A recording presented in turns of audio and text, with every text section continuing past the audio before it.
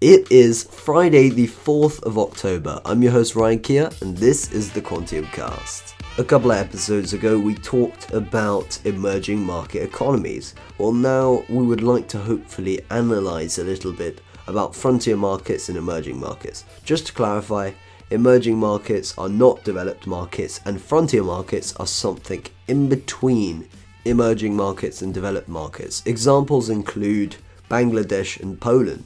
In that recent episode, we had also analysed the difference between free float market weighting and full float market capitalisation weighting.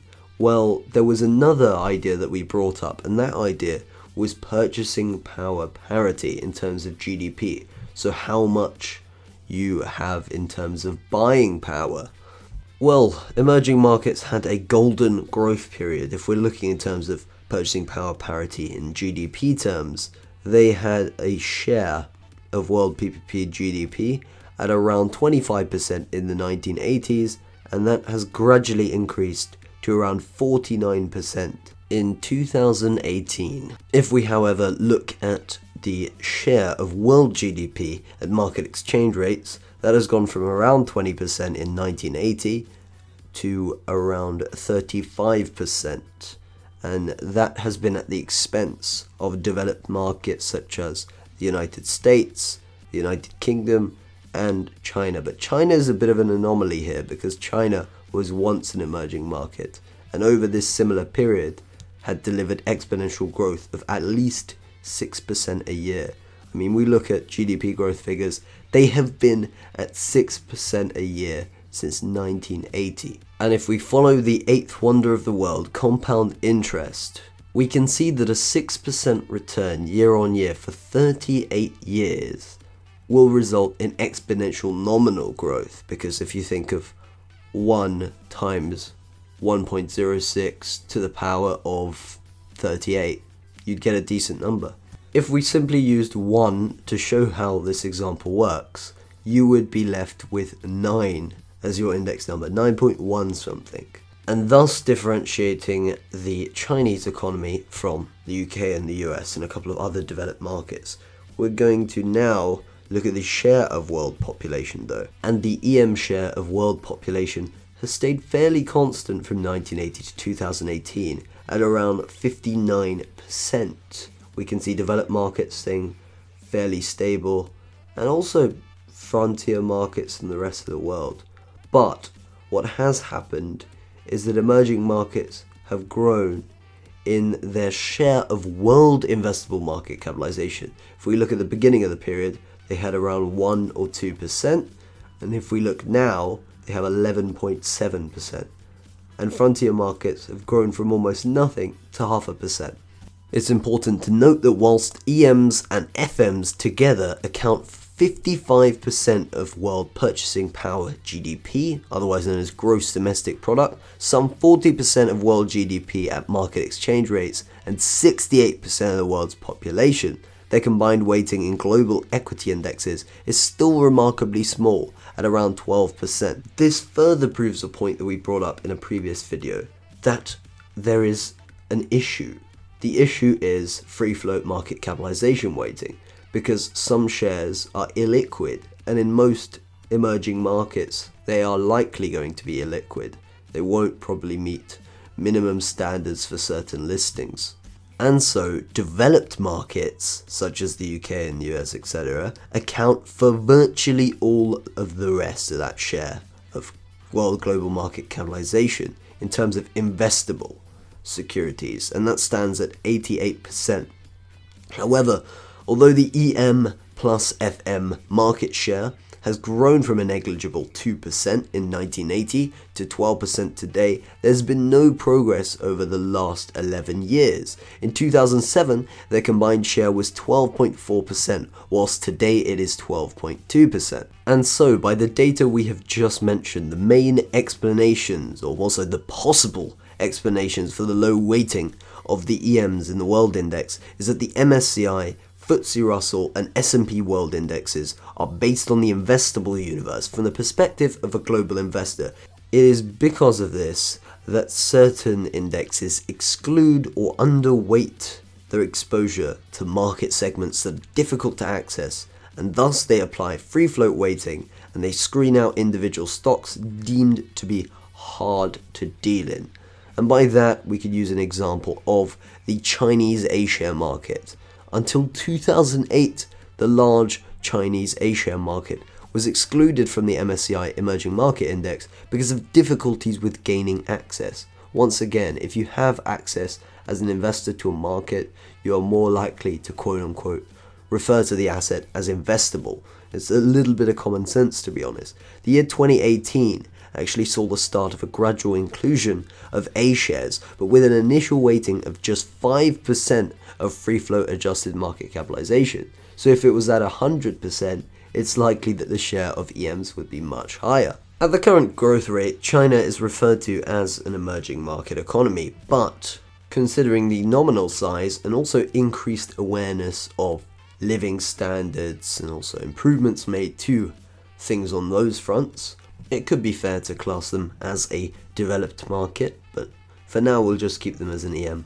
An interesting statistic that we could probably look at right now is that when markets are weighted by size, the average free float for emerging market economies is 42%, and that is less than half that of developed markets, of which have a share of 89% being quote-unquote investable. An estimate from Credit Suisse in their CSRI 2019 came with an estimation that if there were no exclusions, restrictions, or application, and I quote, of free float weightings, we estimate that the overall weightings of EMs would be roughly double than what we had recently mentioned. We now look to whether there is actually an opportunity in emerging market stocks.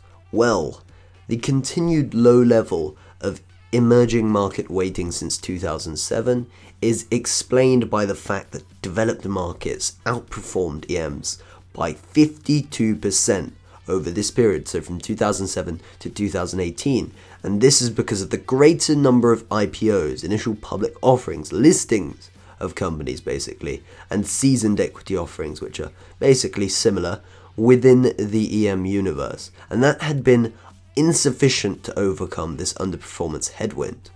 So it seems that the underperformance of emerging markets isn't actually to do with themselves. They have done well. The only issue is that the outstanding appreciation of the United States has far outstripped any prospective growth that the EMs had.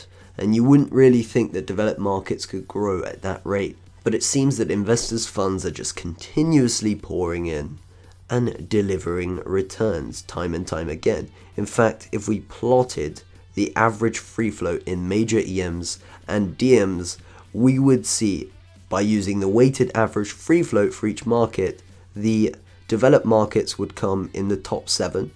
The 8th would be an emerging market economy, the 9th would be a DM, and the rest would be EMs. We could look at the range from 39% to 96%, and the median being around 70%. In tomorrow's episode, we'll be looking at inflation levels in some of these emerging market economies, frontier markets mentioned, and also developed markets.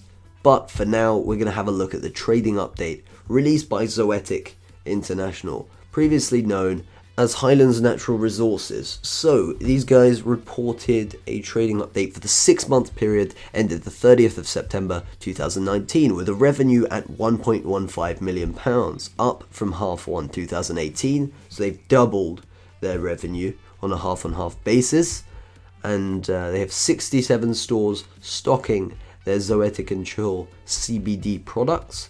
If we look at their cash balance, they have £1 million. If we look at a refund of bonds, they're trying to get $360,000 back. They've got $60,000 to date, and they should get $140,000 by the end of 2019. They've got discussions with several parties on the sale of their oil and gas assets. These were shale assets, and those assets had been one of the quote-unquote main drivers previously when Highlands were going to actually release a product or also a service on refracking technology called DT Ultravert. I assume their testing with Schlumberger never actually worked out in their favour, and so now they are a CBD oil company. They just noted that their first feminized hemp seed production is likely to begin before the end of 2019, with initial sales in the first quarter of 2020. We will not bother about anything until we see numbers, given the revenue there isn't actually made up by anything special. We must note that the main revenue will be coming from this CBD oil product. If we look at, yes, they are in 67 stores, but 1 million in terms of the losses is not beneficial. And the reason why I say these sales are actually not that important is because in the beginning of August 2019, the company, Zoetic International, instead of Highlands Natural Resources, had revenue from their CBD division of merely £36,000. And yes, they are saying that the trends will help them in future trading. But at the moment, it is a very crowded market. You'll see every man and his quote-unquote dog trying to hop onto the CBD trend and start a business here. Well, it's not that easy. As we've seen, regulations are starting to eat away at any potential profits or additional market share in this sector. But nevertheless, we must actually wait and see what Zoetic do, because if we look at some of the trading update figures that they've talked about, they've got costs of £2.5 million. Those are their operating costs pro forma.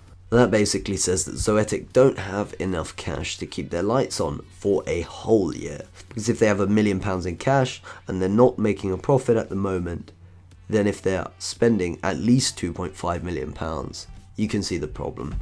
There's either the need for a further fundraise, or a loan from a bank, or a sale. Revenues from the sale of their assets that they have, the oil and gas assets, I believe, which won't probably generate that much more than a couple million, I assume, which could potentially help them, but it's up to them. If they can raise these funds, then they can recover their valuation a little bit more and create some shareholder value, hopefully through this CBD oil business. But anyways, that wraps up today's episode of the Quantium Cast. As always, I've got to go catch a train. I thank you all for listening, and make sure, if you haven't already, to sign up on our site at quantiumresearch.co.uk for some bonus content. Once again, I've been your host, Ryan Keir. Until next time.